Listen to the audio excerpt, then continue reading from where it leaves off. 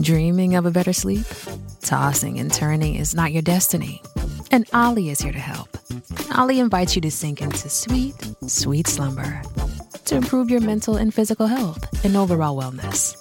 More than just melatonin, Ollie's ingredients help you unwind your mind for a delightfully dreamy drift off. Sleep is on the way at Ollie.com. That's OLLY.com.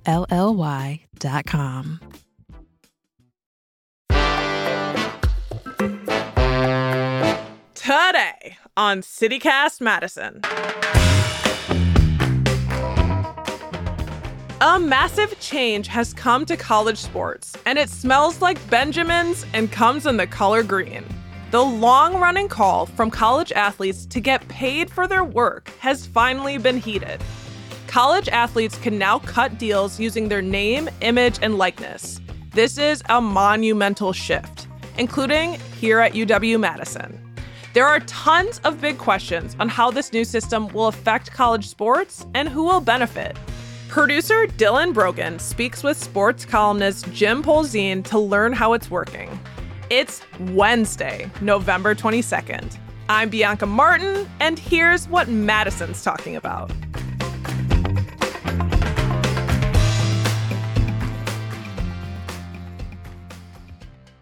So Jim, thank you for joining me today. Happy to be here. Thanks for inviting me. So we're witnessing one of the biggest changes in the history of college sports. College athletes can now get paid.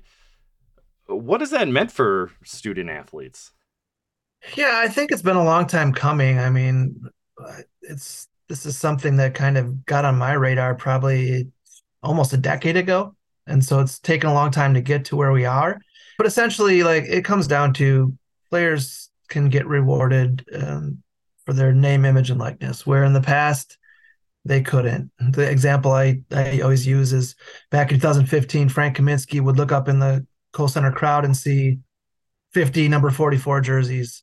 And those people were clearly buying it because he wore number 44, and yet he wasn't seeing a dime from that. And now players can do that and get some money off that. And they can make money in a variety of different ways just based off their name, image, and likeness. Yeah, and you can see the fairness argument in that, right? Frank Kaminsky's a great player. People are buying his jerseys because they like him. And yeah, maybe he should be compensated. And that's what's going on. It's called NIL, stands for name, image, likeness.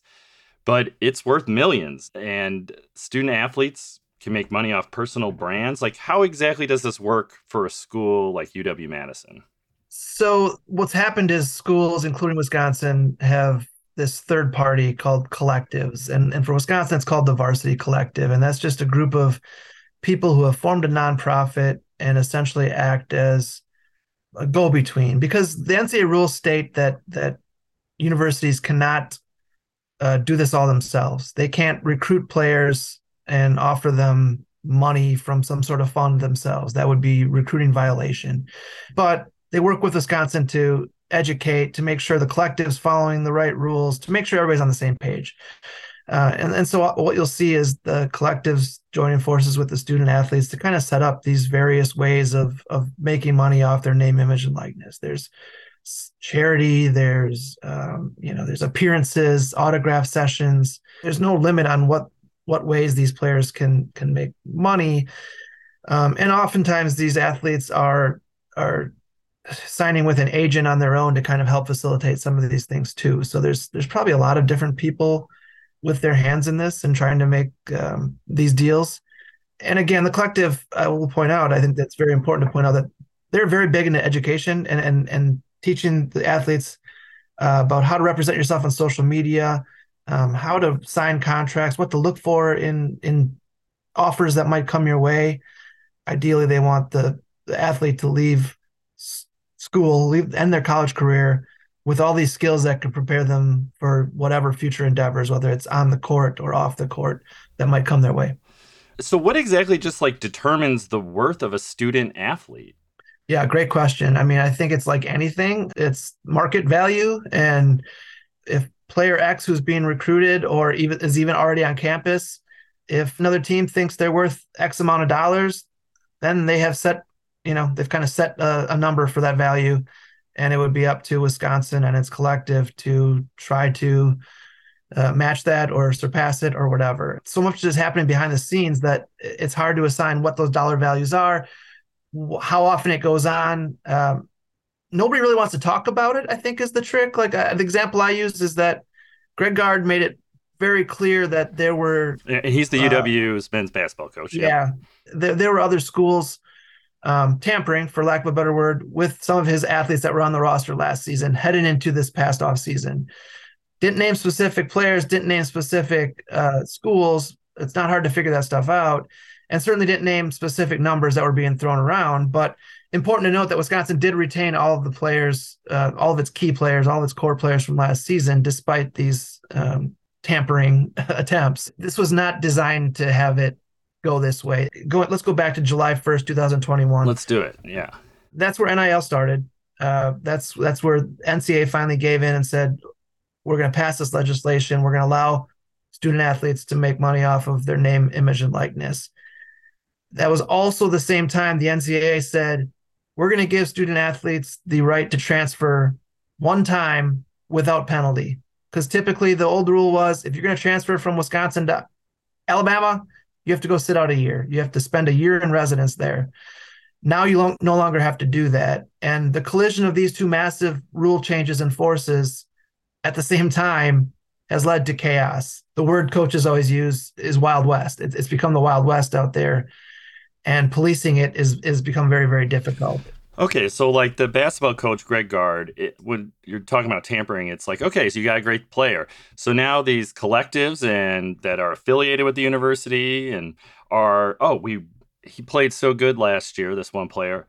We're Illinois. We're going to find a way to pay him more than he's getting at Wisconsin. And so now Greg Gard wants to keep it. They have to sort of match these offers. Yeah, it's like, think of it as us, right? Like we are professionals in whatever we do. If another company comes and likes what we do and offers a bigger and better deal, what would we do? We'd then go to our bosses and say, hey, I've got this offer. What can you do? And that's basically what's happening. The end of one season, and this was happening before last season ended. Wisconsin was in the middle of an NIT run, and Gard was already talking about having to re-recruit players on his roster. And that's just something they recruit for future classes. Certainly, they've never had to re-recruit players on their own roster. So it's a lot of work. Yeah, no, you can see how, from a coach's standpoint, it changes the game. So, like, how much control does the university have over these NIL deals? I think it depends on where you are. And there's some schools that have multiple collectives, which means you have competing collectives, which makes it even harder to police if you're the university that's going to get in trouble if the rules aren't followed. I think at Wisconsin, from what I understand, it's a pretty good setup in terms of cooperation between the varsity collective and the athletic department. If you look at the collective's roster of people that run it, it is almost all former UW athletes or business people, alumni, stuff like that, who I think are in this for the right reason, and trying to do this while following the rules and working again with UW to make sure that there's an education element to this, and that it's not just let's collect this giant pool of money that we can then spend on the best of the best and become a giant winner. I mean, I think that's... Well, that's some of it, though. Well, it's some of it. It absolutely is some. And because it's become, if you're going to compete, you've got to retain the best players you have on your roster.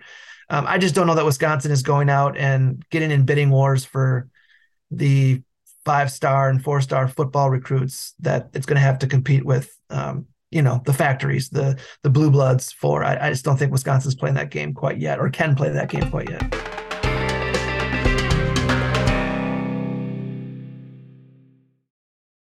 It's March, folks, and in case you forgot, we live in Wisconsin. Although it's been an unusually warm winter, we can't guarantee we won't get more storms with challenging road conditions. Attorney Z. Usman with Usman Law wants to remind you of some of the winter rules of the road to help keep you safe.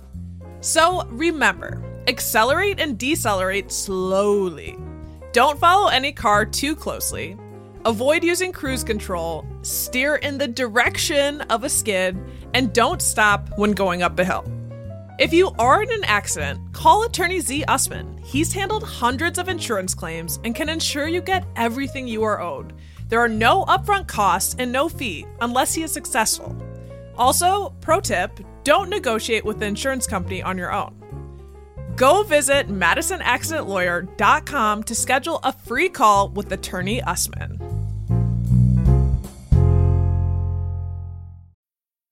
How do you feel great on vacation? Like really good? Easy. You go to Aruba. You'll spend your time relaxing on cool white sand beaches and floating in healing blue water. You'll immerse yourself in natural wonder and find your center on an island where things move at your speed. You won't just feel great, you'll feel relaxed, renewed, and ready for life. That's the Aruba effect. Plan your trip at Aruba.com. Okay, so is this name, image, likeness, nil money going to athletes of certain sports over others? Like we have very good UW women's volleyball team. I mean, are they seeing a share of this too? Yeah, they are. I think football dominates the money in terms of, who's getting the most. Certainly football players are the highest paid. I think basketball, men's basketball would certainly be next. I would put volleyball in that next category. Again, probably men's hockey to some degree. And again, here's how things can change, Dylan, is that the men's hockey team was bad last year. Yeah. Now all of a sudden it's a top 3 team. As potential stars rise from that team, then all of a sudden those players become more marketable to businesses around the community and the state looking to, get faces and names on their brands. And that's why volleyball is in that conversation, even because they've been a blue blood now for a couple of years since winning the national championship. Very likable personalities all over that roster. And I can understand why a business would want to associate with any number of players on that team. So I think volleyball here at Wisconsin is probably in that second or third tier, but that's not the way it is all places. And I would say from my understanding, male athletes are getting far higher the percentage of this income than female athletes at this point. Yeah, and that just brings up this interesting question about, these are public universities. The NCAA has to abide by rules. So, like, how does Title IX, the federal law prohibiting sex discrimination in education, is that factoring into how this money is being distributed to all student athletes? My feeling is that the defense for the universities is that they're not the ones distributing this money, and therefore they're not having to follow Title IX guidelines. This is a separate entity, the collective, in a lot of ways, that runs this. And listen, I know enough of these people at UW that they've essentially created a NIL department, knowing that this was become such a big thing in college sports. They assigned people that were in other departments into this NIL department to kind of work with everybody. And knowing those people, I would assume that they're trying to find ways to market females as much as they do for males. Okay. So it sounds like, there could be inequities, but yeah, it's sort of on the university to try to combat that. Yeah, in some ways. I mean, there's inequities in college sports all over the place, right? Yeah. If you turn on the TV on Saturday, it's all football, all males for the most part on TV. And some of that, I think, is driven by ratings. And what attracts ratings? Well, football and men's basketball. But we're seeing like volleyball numbers are going up. So you're going to see more volleyball on TV. Female athletics are just playing catch up from essentially 50 years ago not being allowed to compete in athletics. It's a catch up. I think it's getting closer, but maybe not to where we all want it to be. And I think that is somewhat playing into the NIL too, is that there's a little bit of catch up being played, and it's going to take a lot of work to make sure that there's equality. So in the past, college athletes received scholarships to attend UW, also to play sports with UW. And hey, it's not a free ticket most of the time with tuition. It costs tens of thousands of dollars per year. So, an athletic scholarship, that's worth a lot of money, just that. So now that student athletes can get paid through other means, including this collective, are those athletic scholarships still happening? And is this kind of a new scholarship program in a way? Yeah, it's almost separate. The scholarships are still there. I mean, each team is allotted a certain number. I think football is 85, and men's basketball is 13. Like so those numbers haven't changed. This is really just an add-on. I do think what we've seen is the walk-on program here at Wisconsin has been so important for a long time, dating back to when Barry Alvarez was the football coach. And a lot of that is in-state athletes just wanting to play for Wisconsin their whole life and then saying, hey, I'm going to go take a chance. I'll pay for my first year or two on campus, hoping that I'll get a scholarship for my last 2 or 3 years. Now, what NIL has done is allowed the school to maybe give them an NIL deal that is equivalent to what they're going to be paying in tuition and room and board. So you're taking away that payment and rewarding them up front. So it's essentially a scholarship in a lot of ways. If they're getting an NIL deal, again, very careful, I think, to make it a third-party move and transaction.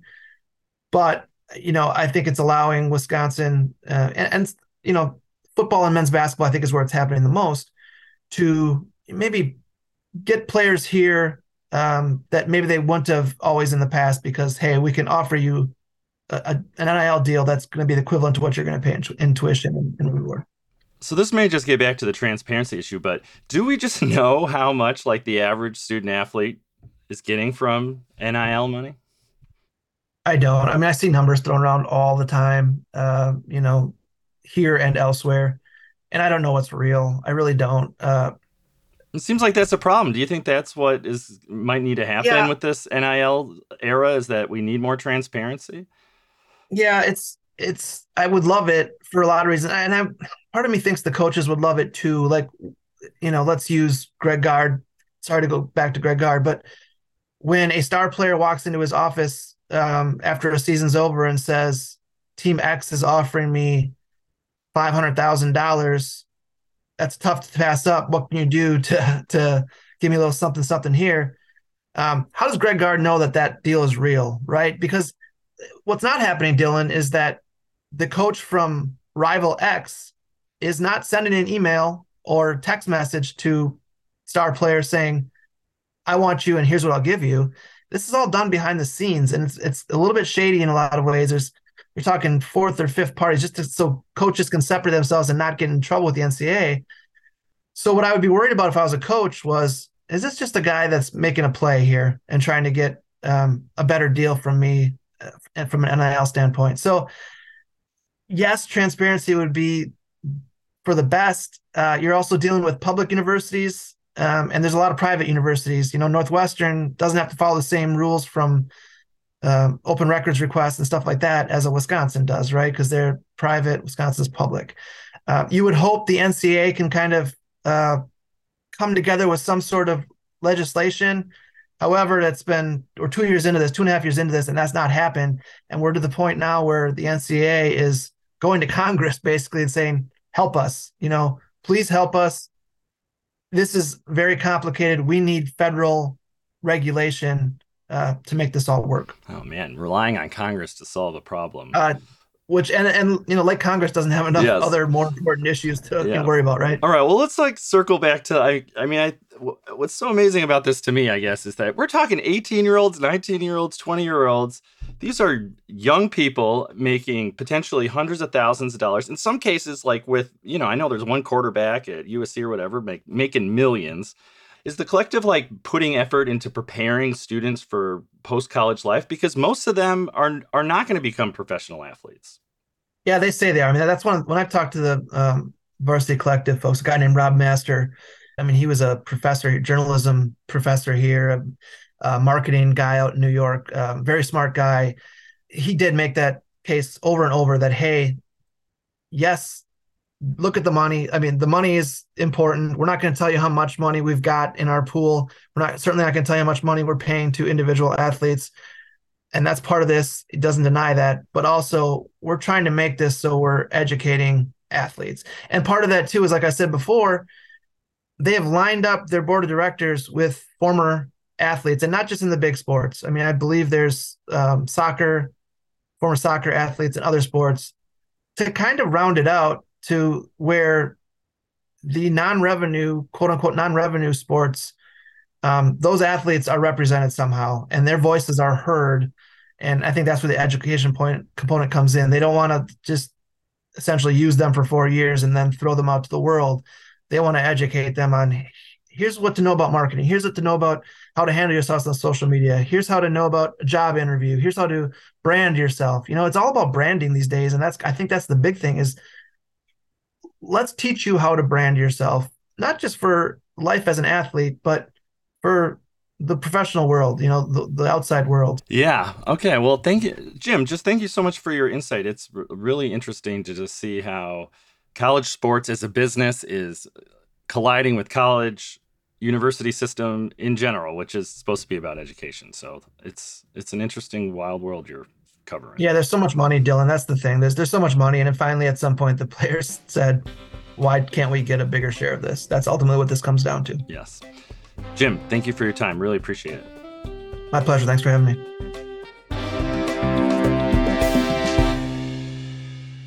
That's Jim Polzin, sports columnist for the Wisconsin State Journal. He's also author of Badgers by the Numbers, the best players at each jersey number in Wisconsin football history.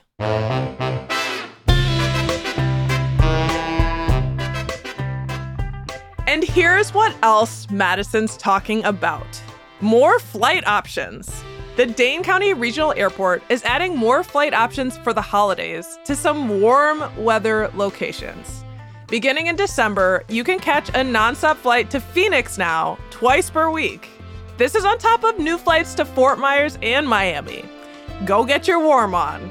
And to leave you off on a positive note before the holiday, Free Bikes for Kids Madison gave away its 10,000th bike. Congratulations! The lucky winner is a West High School wrestler whose bike was stolen. 3 cheers to giving and sharing what we can and leaving people thankful for our Madison community. Go on, y'all. That's all for today here on CityCast Madison. I'm Bianca Martin, your host. We're produced by Alexandra McMahon, A.K. Elmoman, Dylan Brogan, Elizabeth Kama, and Molly Stentz. Our theme music is by Carl Christensen. You can also get more news delivered right to your inbox by subscribing to our newsletter, Madison Minutes. That's written by newsletter editor Haley Sperling. If you enjoyed today's show, why not share this episode with your favorite Badger? We'll be back Monday morning after the holiday with more stories from around the city. Until then, have yourself a happy Thanksgiving, love to you and yours, and love to our whole community. Ciao.